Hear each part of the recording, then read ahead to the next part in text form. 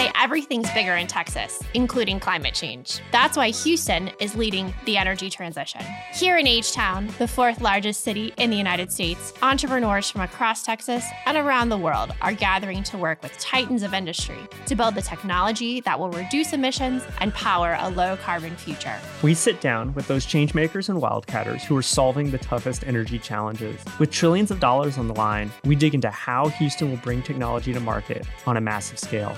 Join us as we talk with the leaders of the energy capital of the world as they show us how the energy transition gets done. I'm Laura Cottingham, and this is the Energy Technology Podcast. And I'm Jason Etier.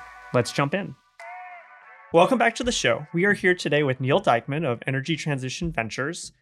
Neal is one of the, 4 active investors here in Houston doing energy technology? Or I tell people it's 13, but 13, I made that 13, number okay, up. We're up to 13. Meaning it's not very many.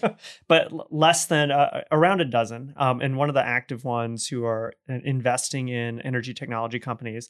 And one of the things that I think Neal does especially well is he's seen and looked at every technology company in energy and has seen where all the bodies are buried. And also, I even put a few of them there. And has the best experts on any given technology where he can go out and know definitively who is best in hydrogen, who's best in catalysis, who's best in battery technologies. And that really shapes the investments he makes and has a great set of partners as well. So Neal, tell us a little bit more about how this came together. How Energy Transition Ventures Transition Ventures, yeah. Well, we don't use the word clean tech anymore. Because I wrote the original definition of the word clean tech about 15 odd years ago, and now the world has changed. The cool kids use the word climate tech. We don't use the word climate tech. That's a silly term. Yeah. So we either call it clean tech because clean tech is the imperial term that just keeps changing until it grabs everything that's interesting this particular year. But the corporates have moved to calling it energy transition. My pet theory on why is that the corporates figured, the board figured, clean tech sounds nice and disruptive, like as in I'm not going to have a business. I'm the one going to get disrupted. So I'm definitely not going to make a clean tech strategy. But energy transition sounds just slow enough that I could have a strategy that might survive so I can go sell it to my stakeholders and I'm not going to die now. But for whatever reason, it's the term of art. Yeah, I've actually got a journal article that's supposed to come out one of these days on the history of the term energy transition as a term of art.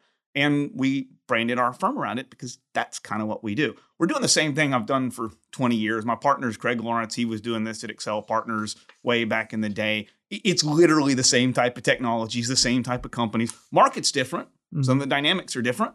A lot of stuff has changed, but it's the same stuff we were doing 20 years ago. Well, not microturbines. Haven't seen a new one of those in a while. Not in a while. It's so what are the market dynamics that are different today that you're seeing?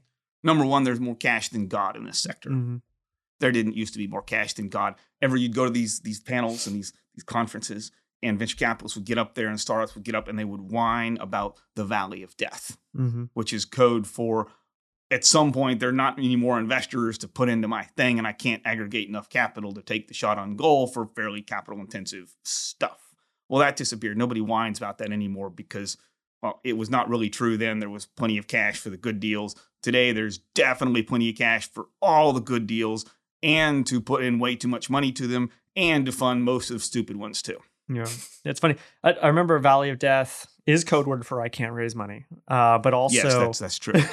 it used to be academically. I remember it being about a period where market dynamics shift from early adopters to mid stage adopters of technology, and it somehow got repurposed for the code word of I can't raise money. Yeah. Yes, but it's also we're in this. In the startup world, you're correct, right? Like good deals will get funded, and we're also in this funky stage now where some deals aren't good and they're still getting funded. Some a percentage. Look, to be fair, we're doing early stage. Yep. We're doing early stage this time because, quite frankly, there's more cash than God and there aren't enough good companies. So the later stage, there's plenty of capital. Mm-hmm. If you could get a company that was IPO ready and had IPO metrics, you could float that puppy so fast your head would spin. Mm-hmm. If you've got a great looking growth stage company that's got good metrics, and there's 85 people that'll line up to give you a term sheet, but somebody's got to go build companies here, right? Because you have to manufacture the company just like you manufacture the product. It's got to get started. It's got to get founded and seeded and grown up and backed and developed, because all these growth people need some product to buy. Yeah. So we got to make something to sell them. So why do you care about that? Why do you care about the pipeline? Why, instead of being later stage, instead of making more money than you said, like what drives you to be in the front end? So I'm comfortable across the spectrum of capital. I would be very comfortable. We talked about raising a growth stage fund instead, or a project finance fund. There's a lot of really interesting opportunities in clean tech and climate to go do. Yeah, but you also got to make money, and this is a supply-demand market. And what we realized is the hole in the market right now was there aren't a lot of investors left from the old days that have been through a cycle or two, understand what good versus bad looks, and are still wanting to play at a smallish fund, early stage where you only are putting a few $1,000,000 into a company. And so somebody's got to do that job, which means there's outsized returns to make there. And frankly, it's fun. I like early stage. Just because I think I'm good enough to be at any part of the spectrum I want doesn't mean this isn't fun. I have 4 deals on our portfolio. Mm-hmm. All 4 of them are first-time CEOs. All 4 of them are first-time founders. They're just fun. Right? They're really, really cool. And I talk to them all the time, more than I should, because they have to go do work. And then I go talk to people that look like them. And then I go cajole investors into joining me in them. And I go cajole people into joining them. And I go talk to customers and tell them they're beautiful and they should talk to my little companies. That's all I do all day long. So it's fun. Is clean tech fun? Is energy transition fun? Clean tech is very fun. Energy transition is very, very fun. We have a term, and it's like literally posted on our website. So if you go to the Energy Transition Ventures website, it'll say energy is life and the rest is just details. Mm-hmm. So basically energy transition means anything that Craig and I like, because everything uses energy. Is it more fun now or when you first started? Same. The challenges are the same. Challenges are different. Look, back in the day, we called it alternative energy because it was more expensive than conventional energy. And our rule of thumb was, it's the policy, stupid. If you don't have a big fat, honking policy framework to underwrite to, your startup is going to die, because it's not very competitive. Today, that's flipped. Renewables are cheaper than gas-fired generation. We don't see any floor to how cheap renewables and energy can get. We think energy is basically free, and CO2 is basically free and cheap to abate.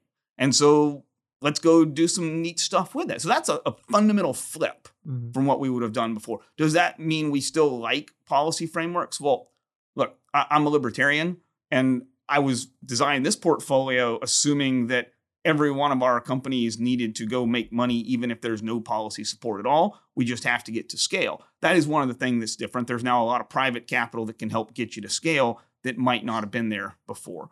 But assume scale. All of my companies, we fundamentally believe, can beat the pants off the conventional technology they're doing on cost, first cost, life cycle cost, and everything else. Right? That's different. 15 years ago, you did not have that luxury. So first cost is CapEx, installation, and then life cycle. When somebody in this sector tells you, I am cheaper on an LCOE, LCOH, LCOS, a average future, or if I'm a long-term energy storage and I say, I'm cheaper if you give me 18 hours of storage. Well, that's code for my thing costs more than the other guy's thing, and I got to get some financial wizarding magic in my spreadsheet to make up the difference.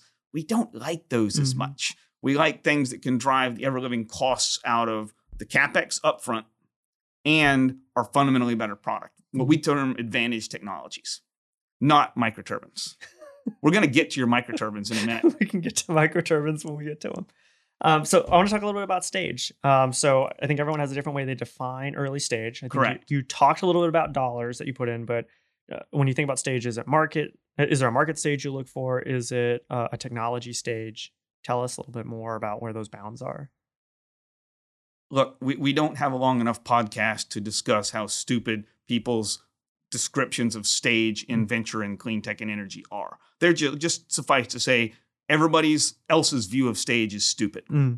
Okay, let's start with a couple of things. Well, I don't even know how to discuss this. It just drives me up the wall, right? we think people are mispricing risk on a grand scale. We've seen deals that are like Series D and hundreds of millions that we would underwrite as a seed stage deal and give it an $8 million pre-money. And we've seen seed stage deals that are like, oh my gosh, Fisk is mature. This is a tech that can win.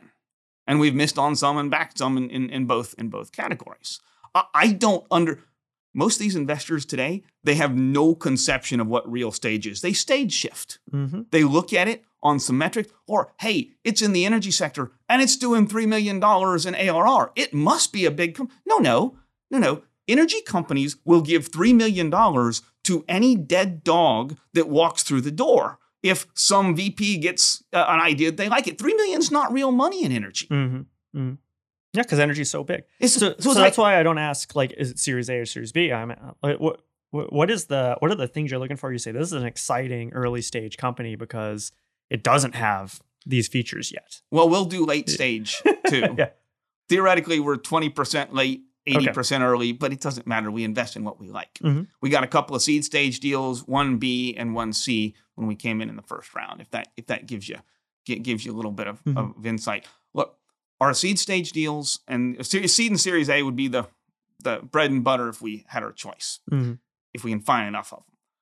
So I'd rather be the first check in.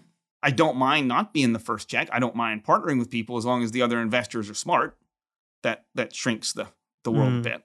Yeah. But look, because we want the deal to be well formed, especially if there's a bunch of other hands at the table. We have a rule. This one's got too many cooks in the kitchen. We don't play. There's nobody driving the ship. So you got to have kind of a cap structure that conforms. So what we look for is we don't like scale up risk. Scale up risk defined as I have a thing that is 10 inches in size and I need it to go to 100 inches in size or something like that. We like manufacturing volume risk. So, which some people call execution risk. Why? Because in energy, tech is cheap. There's always a better way to do every single thing that we do. Scaling it up and getting it to market tends to be expensive and where the bodies are buried. So if they haven't knocked that, I don't care how much dollars or work has gone into the stuff. It's still seed stage. The SaaS world and the venture world today refers to product market fit. We put that like number 5th or 6th on our list. That's just dumb, right? If you got product market fit, but your tech costs too much and you can't scale it up, and it doesn't matter, right? It's just because we're making widgets to go into projects in this sector to sell into commodity markets at the end of the day. So we kind of underwrite stage completely differently. We don't use TRL. TRL is very stupid. TRL was invented by people in the 70s and 80s to describe all the stuff to develop the stuff needed to go to the moon. But they went to the moon before they had invented the word TRL. It is really stupid. Now all the corporates like it, so all the little startups and companies adopt it. It is just a nutty concept. But we do the same type of concepts, right? What is the core innovation here? Is it new? Have we seen it before? Have they cracked the nut that broke the 15 other people that did it before? Do they even know there were 15 other people working on this? Yeah. Did they bother to Google me, or are they pitching me a carbon IT deal and forget that there were 15 carbon IT companies back in the day? One of them was mine, and my name is on patents on the stuff that they were claiming they're doing. Has this happened? Oh, yeah. More than once. Yeah. So I like early, but we separate out early in the company, early from the technology, early from the component, early from the go-to-market. You tend not to want to take technology and market risk in the same deal in an energy company. You can take one or the other, but it's hard to take both. So we've invested in stuff where the science is mature, a component is very mature, but the system is not, because we judge the system risk as something we could handle. We've passed on things with huge amounts of maturity and scale that literally had not cracked. They just didn't realize they had not cracked the core nut that was going to determine success or failure on the cost structure. Yeah. We judge everything in terms of what its cost is going to be when we get it to real scale, to energy scale, because there's no point in playing a small business. Let's just take hydrogen, for example. It is monumentally useless to talk about hydrogen in a small company. Mm-hmm. Hydrogen either blows everything out or it dies, right? So minimum discussion is gig scale. In terms of, and by being a small company, you mean billion-dollar kind of Meaning businesses, right? billions a year Yes. or bust. Yeah. Not because I think I want to have binary outcomes. It'd be great if we could get non-binary outcomes, but because that sector, you can't get costs out if you don't scale. Mm-hmm. It doesn't matter what you do. So you have to assume scale, and then you have to assume everybody gets to scale because there's enough cash, more cash than God, so everybody's going to get enough cash to go do stupid things. So you have to assume you can beat the biggest and the best and the brightest with scale, with cash, when they also have the biggest, the best, and the brightest, and cash and scale. You have to assume your tech is actually advantaged. This sector is replete with amazing teams working in cul-de-sacs. Mm-hmm. And their investors don't know it. So half my job is just avoiding cul-de-sacs. We have our rules are team, tech, traction. And after that, you start looking at TAM and a well-formed deal. Mm-hmm. And then maybe you start looking at product market fit after that. Mm-hmm. Product market fit's important, but it's not important if your tech doesn't work. Mm-hmm. If you're a software company, product market fit is everything because it's software. I can just make it work. Yeah. Once I know what it is, that's not true in this sector. Mm-hmm. So you say over and over and again that there's more money in climate tech than ever before. Do you think that is going to stick this time around with everything that is going on from an economic perspective, from a geopolitical perspective? The amount of capital resource flowing into this sector is functionally uncapped. It's essentially been functionally uncapped for 20 years, but it didn't all go to the right spots to kind of drive adoption of stuff. Yeah, but I mean, think about Tesla, which is kind of the poster child for the clean tech sector. That deal by itself is it certainly returned all the clean tech sector since the beginning of time. If every venture capitalist in the company, in the world, in clean tech had invested in Tesla, Tesla's made everybody money. Yeah. And it might have returned the entire venture sector for the history of time. Mm-hmm. It's close, right? And it was $500 million of government DOE loan guarantee, a massive free investment from the NUMMI plant, and probably another $500 million or several billion in tax credits coming from the California emissions credits from the other automotive companies. That's what made it, right? So even back then in the dark days, there was so much cash. And frankly, some of the Tesla competitors also got massive, massive, massive non-dilutive and huge equity cash chunks in. Solyndra, which was a solar cattle guard and a really stupid product, got $1 billion. And then another $1 billion in DOE loan money. Don't tell me they didn't have enough cash to get their shot on goal. And those were bad times. Those were orders of magnitude smaller amounts than here. So what happens if it tails off a little bit? Some of the bad deals won't get funded. We'll have some washouts. I'll get some stuff cheaper, but we still got to go build some good companies. We still got to find advantage technology, and you still got to get it to scale. How do you see climate change, right, interacting with the advancement and progression of the energy industry? So one of the other things that's changed in 20 years is decarbonization is now the driver. That's actually new. First driver in the 90s was gas as a convergence fuel, deregulation. It was Enron driven. A lot of the stuff we're still... Microturbines. The hot era for microturbines was driven by that. Gas was the feedstock. Yes. We are going to talk about your microturbine company, right? We can get to it at some point. All right. So then we kind of moved to this clean tech world where distributed generation died because it was gas-fired. Since has gotten picked up as a kind of a solar-driven DG world. And for a while in there, the driver were things like energy security, right? Which is a hot topic now, but that was why we did the hydrogen economy 20 years ago. That was the kind of the Bush theory. That was all of $1 billion in money. The IRA is several orders of magnitude bigger than that just by itself. Yeah. So we've kind of moved on to this, decarbonization as the core driver. And I think that has taken us in a different direction because it's corporates trying to figure out how to decarbonize their operations. This is a demand budget from hell that is flowing down into these companies. That's the big change. So it's not just the CapEx numbers, it's real demand budget. But I mean, keep in mind, a lot of that budget was simply buying renewable power.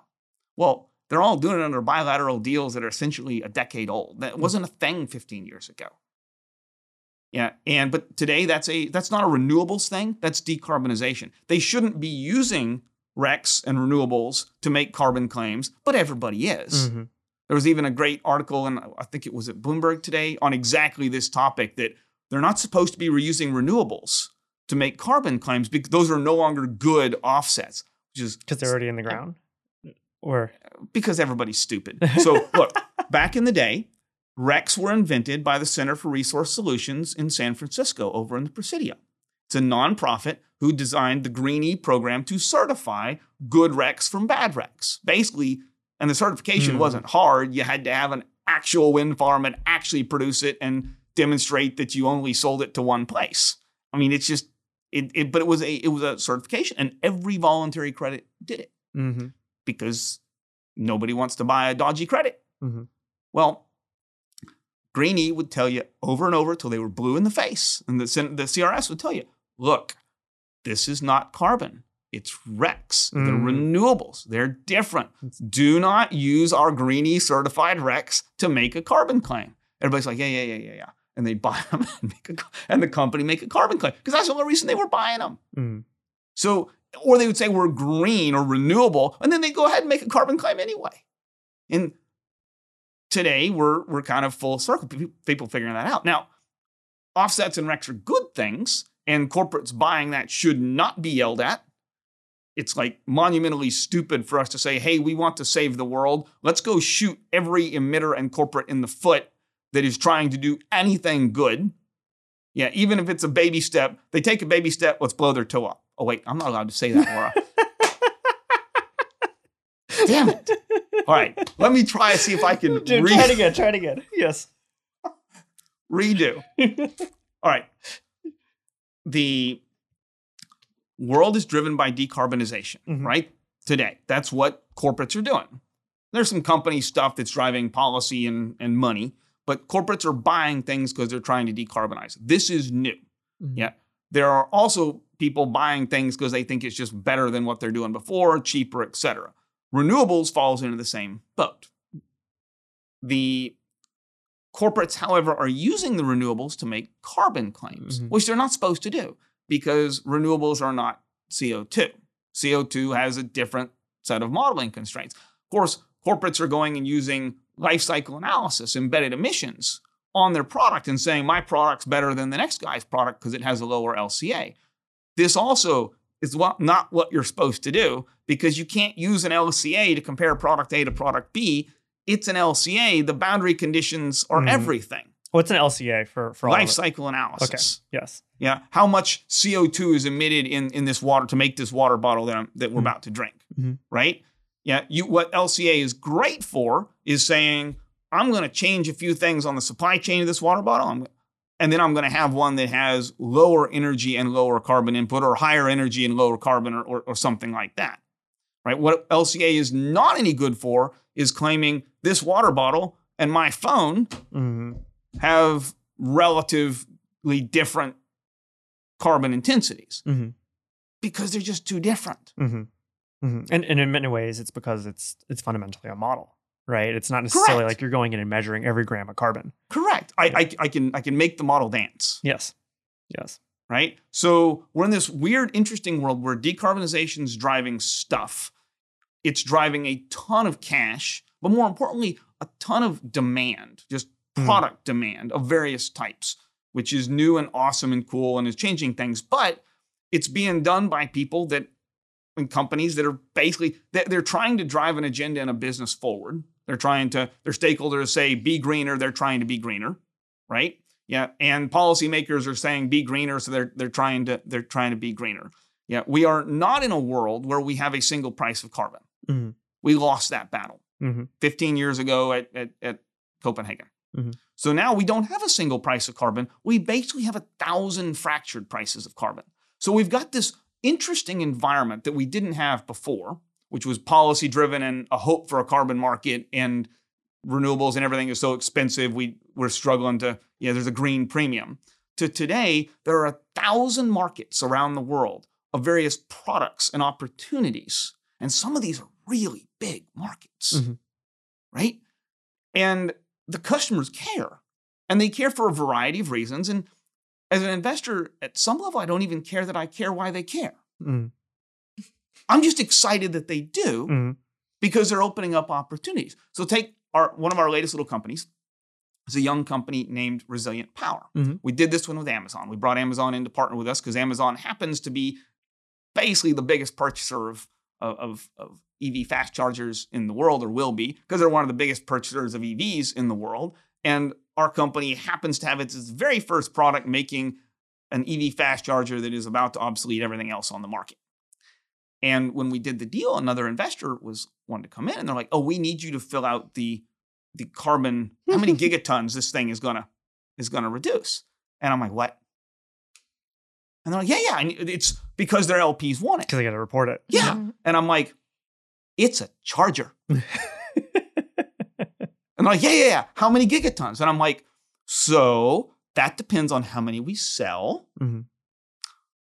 which it's pre-product. It's a seed deal. So who do you want to make up that number? Yeah. 2, are you going to count the same electrons that the renewable solar guy that's selling it to is counting from your renewable developer portfolio company, and the EV manufacturer OEM's life cycle analysis, and the utility that's putting it on, and the customer who's putting it in their building, and the end user? It's like this scope 1, 2, 3 BS. And this is what you mean about making a models dance. Yeah. This is the dance. Yeah. I'm like, guys, there's only one set of carbon reduction. It's one of those. And we're making a charger. It happens to be the best charger on the planet, and we can do microgrids and rewrite the whole grid and do amazing things and enable stuff. But it is silly to make a gigaton claim off of that. But everybody is. But so you can't reduce if you don't measure, right? So like people are starting to understand that. We need to measure something. We want to measure something. Fair enough. It is incredibly complicated. So what do you see? Where's the right measurement? What should we measure? What did you tell that company? I told them, I am not going to produce that. I'm going to tell my company, do not make up this number. You guys make up the assumptions and you put it into your model. And they said, well, we can't do that. And I'm like, well, then don't do the deal. And the founder is much nicer than I am. And he's been trained Southern polite as well. And so he's like just the ultimate gentleman when he deals with anybody. And so he made up some numbers and handed it to him. And his numbers weren't wrong. They just weren't right. Yeah. But so this is when we get back to like some interesting stuff. So why is Amazon doing this? Right? Because they're a partner, but they're also one of the end customers, and their customers are the scope 2 and 3s that we're talking about. And well, they're trying to decarbonize. So they've gone EV. And they've gone EV, and what do you need when you have a big, massive fleet of EVs? You need chargers. Half the world is talking about how challenging the chargers is. So great. This tech is rewrite the grid, take care of the EV charging problem. This tech is green as all hell. This tech is like a carbon magnet. It is designed to just, I was going to use one of my examples again. To dominate. To dominate. Yeah. Not blow a hole in the CO2 budget, right? There you go. Good job. Take massive chunks out of the CO2 budget. But it's not really fair to say it's more or less green than the EV. And it would be really silly to go say Amazon, y'all are just doing EVs because your customers and regulators want you to. Well, of course they are. Their customers, shareholders, and regulators want them to, so they're doing it. So they're buying. And that flows down to build a business around a tech that can also rewrite the grid, because this tech's real value is microgrids from hell. You can literally rewrite the distribution grid with this stuff. Why are we not selling it there instead of to the Amazons of the world? Well, because utilities kill companies on accident by stepping on them like an elephant. And EV people are dying for product. So I know I'm going to regret this, but talk to me about utilities and the grid. My partner will not allow me to say the words that I want to say here. What words have been pre-approved? None of them. But I think that you have a unique perspective on this. Well, I do. Look, Laura. Dig deep. I believe that we'll take solar, for example, and batteries. The native cost structures of a lithium-ion battery and a solar module or a solar cell are already so cheap. We're done. The game is over. We're done. Now, you and I, when we go stick that on our roof, whether we're a business or a house or whatever, we don't get the doneness because there's more costs in it. Where do those costs come from? Well, there's the classic little paper, just go Google it. Australia and Berlin are twice or half the cost of solar on your roof than Texas is.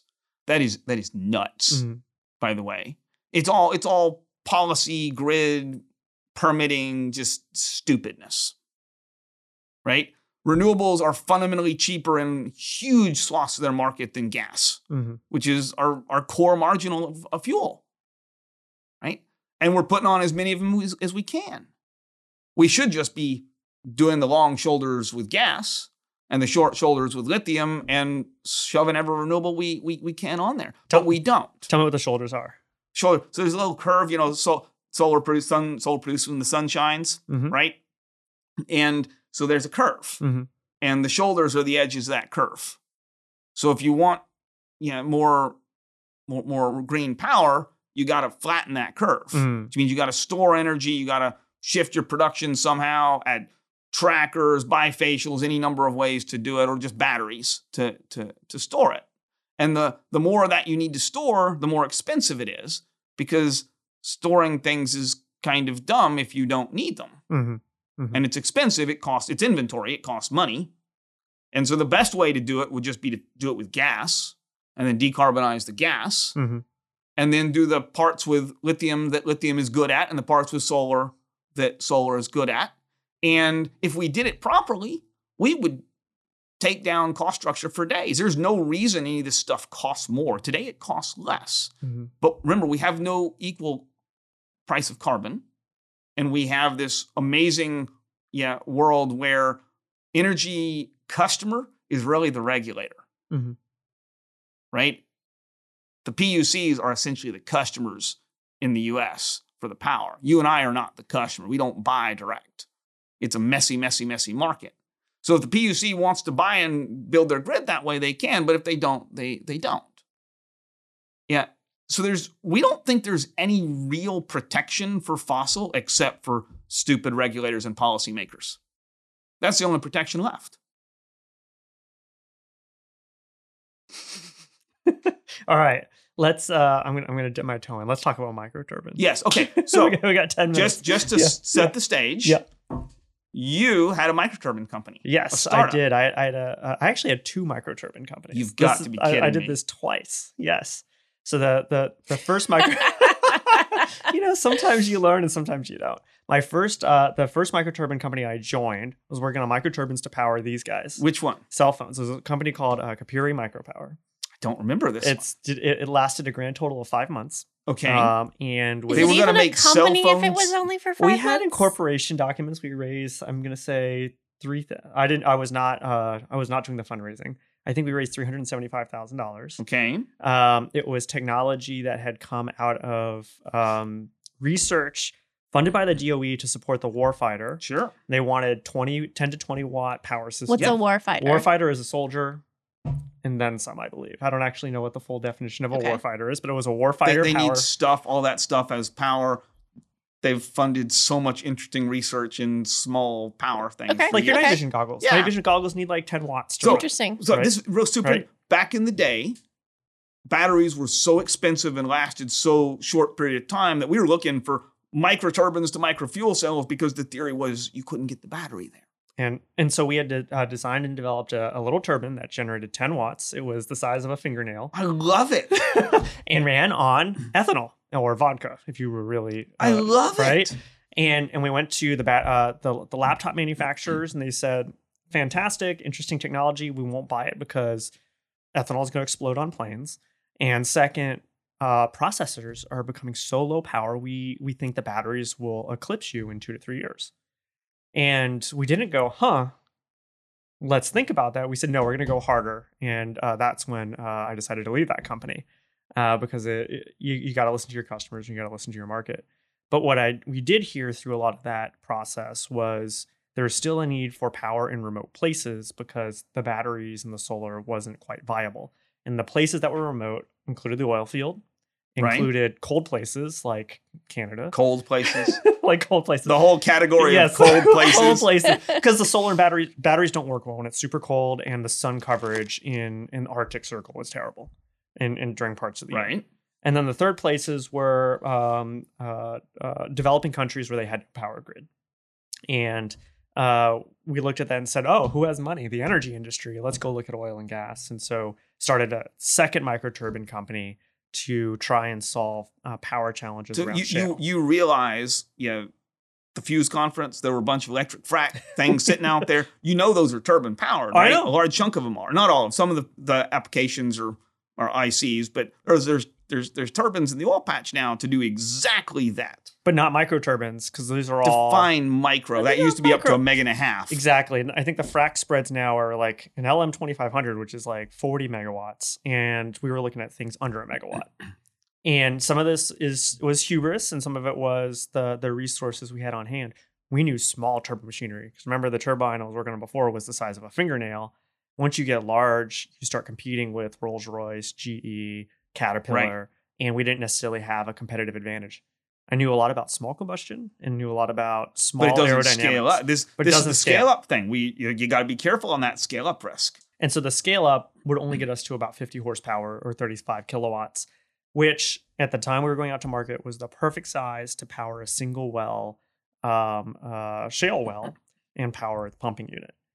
And there was a like brief window of 24 months, probably in 2015, where if we had gotten a product out on time, we could have dominated that market because we could run the pump. We were the only microturbine that could run a pump jack reliably, and we can run mixed fluid fuel, so liquid and gas, without any compromise on performance. And there's still only a couple engines out there you can run field power off of. Yeah. And the challenge is we entered the market in 2018, and the market changed and went to multi-well pads. So power demands went up Right. where you need a megawatt, and drilling slowed. And it's just this dynamic of not being able to get the market out, the product out into the market at the Great. right So time. you bet wrong, and what happened to that company? Oh, we went through bankruptcy. It was fun. So when are you going to do another one?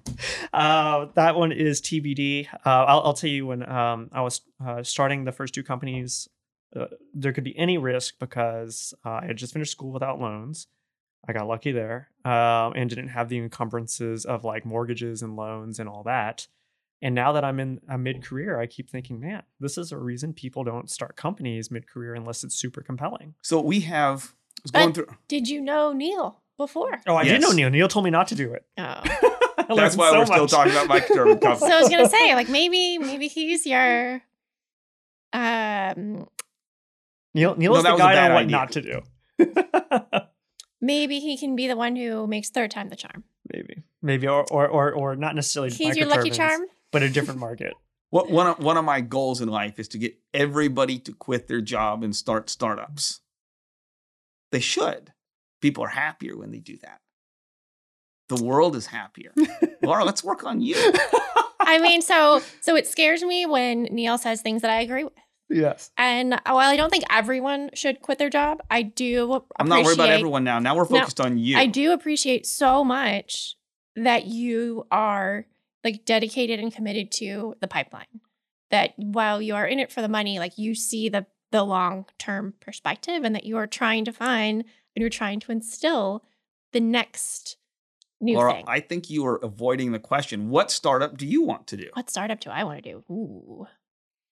What'll get you off the bench? Things that I care about a lot. Okay.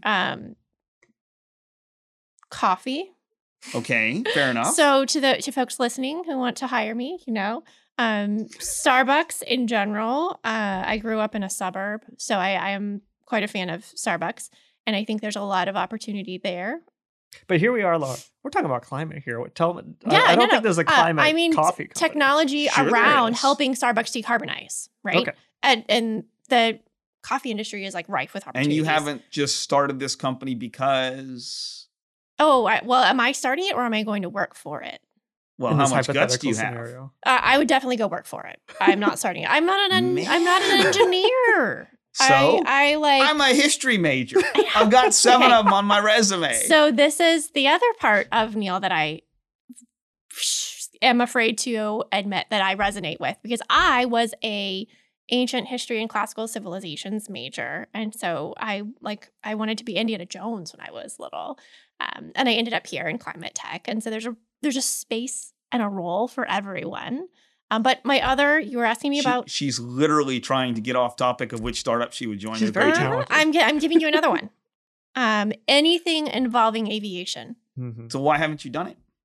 Well, what aviation companies are here in Houston? There is a life constraint. I don't do aviation. I'm not the subject of the inquiry here. Aviation Lawrence. is in like Arizona, it's in California, and it's in I think North Carolina, because that's where the jet engines are. We have space. We have space. Space and aviation are the same thing. Just one has air, one doesn't. I'm a fan of air, so actually, it's low altitude air, to be honest with Laura. Yes, I don't do well in high altitude, but I like talking about systems and how they interconnect, and that's why I like policy. So, like for me, in the realm of climate tech, I'm the climate. He's the tech. Mm-hmm. I ended up he here. Can join you to start. I fell for coffee into company. this space, right? Because I saw the need in Houston's energy transition journey that we needed innovation, that we needed more startups, and that we wanted those startups to be here. Because if not, they will be in another city somewhere else, right? So the best thing you can do for that is to get Jason and start a company. I think we've talked about his track record. I'm not sure if I'm going to hitch my horse to that cart. But here's the she is correct. To be fair, he bet badly on microturbines, and so did a whole bunch of other people. And he needs to take another shot on goal, and you can just join him. Do you like coffee, Jason? You know what? I drink my coffee black because I don't care enough for the flavors of the milk and the other things. That's fighting words right there. Yeah. that is fighting words. But here's the thing is, like, we know the successful startups come from market driven products. Right? You're looking at the market. You're looking at technology that can defensively, and what was the word you used? It was we call it advantaged technology. Natively advantaged. So part of this would require identifying the market you love. We know it's aviation, but then identifying that technology advantage technology. And I'm not sure I know how to do that. I'll be honest. As someone who doesn't necessarily look at a lot of technologies, I don't know. I would know when I see something and I love it, but I don't necessarily know I have the thought space to say this is advantaged for a long time. And we're talking about 10 to 15 years that a technology needs to be advantaged for, kind of given its commercialization. To be fair, you don't have to start a company where you have any technology. I'll give you a couple of stories from our own little portfolio. So, Ohmium, which is one of our startups, they make green hydrogen electrolyzers. Was talking to the founder there, Arnie Ballantyne. Arnie came out of Bloom Energy. He was the head of engineering there and was doing solid oxide. He'd been a PEM fuel cell guy before. And he basically told me, I said, how do you start the company?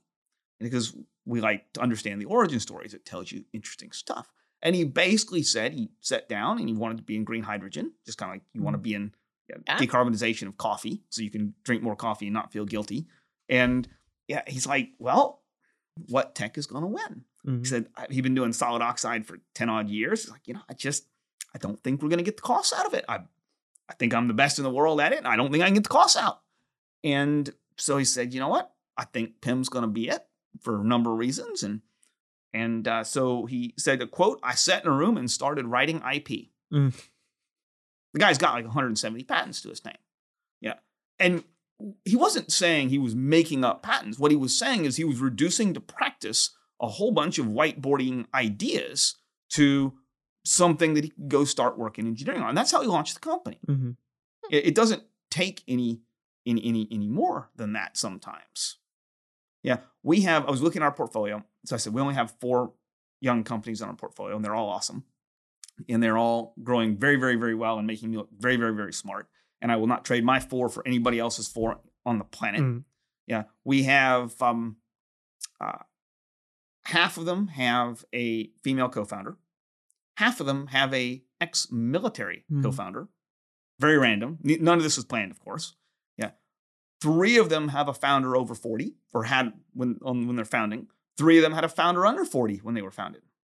Where are they geographically located? 2 are in California, but one of the Californian ones is pretty disparate in its team. It's headquartered in Santa Monica, but its people are all over. Another one is nominally in Fremont, but its people are all over. And we have 250 people in India in the plant there with the manufacturing plant. One of them is in Austin, but when we met them, they were sitting between Houston, Austin, and Atlanta. And we told them, you got to pick.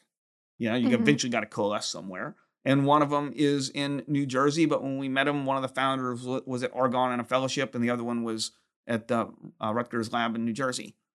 So they're all over the map. So to challenge the assumption that we kind of know where startups come from, I know where I think startups are supposed to come from, but startups come from founders. Mm-hmm. That's where they come from. So I see no reason why the 2 of y'all can't do a startup literally by Monday. You know how to file the paperwork, right, Jason? I do know how to file the It's a paperwork. holiday weekend. It is a holiday. Yeah. Now you're just giving me excuses, Laura. Yeah. But so Yeah. I have 2 other things. We're a little. All right, let's go. Well, that I agree with Neal. Look, it doesn't that I matter if the wanted time to talk is about. short here, because Laura's just going to cut out the part she doesn't like and keep the part she does. It's more like we have to get somewhere else next. Very Fine. true. But I'm going to say this really quickly because I so appreciate that, like, you care about the semantics of things, Mm-hmm. just in general. Like, words matter. And you started off talking about why your company is called Energy Transition Ventures. Very specific and intentionally, right? And so I care so much about the phrase energy transition and how and why we have settled on that, because I spent 6 months of my life debating over the word decarbonization or energy transition. Do you want me to send you the journal paper? I do. I'm excited about this, but I want to hear your take on, like, why energy transition and where is it going? Is it going to stick? Term? Yes. Why the term? Because I agree that there's like a political. Legs, but on one hand, the terms matter because they tell you something about what's happening. On the other hand, it really doesn't. In 2025, 27, there will be another term, and the cool kids will be using that. Hell, half the cool kids today want to use climate tech, which is just a dumb term. It's literally people that just are too cool and too good to use clean tech because they don't like that term. It's the same stuff, right? Yeah, and back in the day, there was green tech because there was a whole chunk of venture capitalists that did not want to call it clean tech because they wanted their own term. Very high-powered venture capitalists with a lot of money, so they were trying to popularize their own term. It doesn't matter. I remember in 2014, I was raising money and I was told, do not call yourself clean tech. Of course. Because clean tech 1.0 was terrible But for the investors. It wasn't. For those who did not make it. It was terrible for the dumb investors who did not make money. Yes. When I went to Shell, and I spent several years helping launch Shell's latest venture fund about 9 years ago or so now. One of the ways I got there was they had hired my firm to go advise them on strategy and stuff and venture and that sort of thing. And one of the big questions was, have and where has anyone made money in clean tech as an investor? So I wrote what was one of the very first research reports on this topic. And yeah, it was skinny. We had at the time, I think, 30 odd M&As and 30 odd IPOs with greater than $50 million exit. Not like investors made money. Like that's the universe from which investors could have made money. This is about a decade ago. Now, many of those companies are orders of magnitude bigger now than they were then. The venture returns just had a longer tail. And you had to hold. Yeah. Right. So the interesting thing about clean and the reason they were asking was exactly what you were saying. There was a perception for about 5 or 7 years that clean tech was a place where people went to lose money as an investor. That was never true. It was only true for some Valley cool kids who invested badly in mispriced risk because they didn't understand energy. And you know what? Guarantee you climate tech's going to see the same thing. There's going to be so many busts. It's just, and we'll probably change terms again. But it doesn't really matter what the term of the day is. It matters that there is a term of a day, and it matters why people have picked that term on this day, rather than are we still going to be using the same term? And it's a bit of like a rallying cry, and it gets people excited, and it's bringing unlikely partners together, right? Yeah. But startups never called themselves clean tech startups, except when they were raising money. Because clean tech was the umbrella asset class term, we called it the imperial term, that would go suck in all new little mini segments and sectors to aggregate capital. But you'd define yourself as a microturbine company or a distributed generation company or a solar company, because that was the industry you sold product in. Energy transition, decarbonization, these aren't industries. These are themes. These are waves. Yeah, climate tech is just the cool kids version of clean tech as a term. But there are funds jumping out that call themselves any random number of things. And what matters is where they're putting their cash. And it matters what kind of product is coming out. And you are timeless. You will surpass all of these buzzwords. I am old and crotchety. When I started, I was love a good young. use of the word crotchety. Can we have that be our last word on this? I know. We are far, far over time. So thank you. Is there any parting words for our illustrious audience who hopefully will stay with us after this episode? Ouch. Same as we started on. Energy is life. The rest is just details. There we go. Thank you, Neal.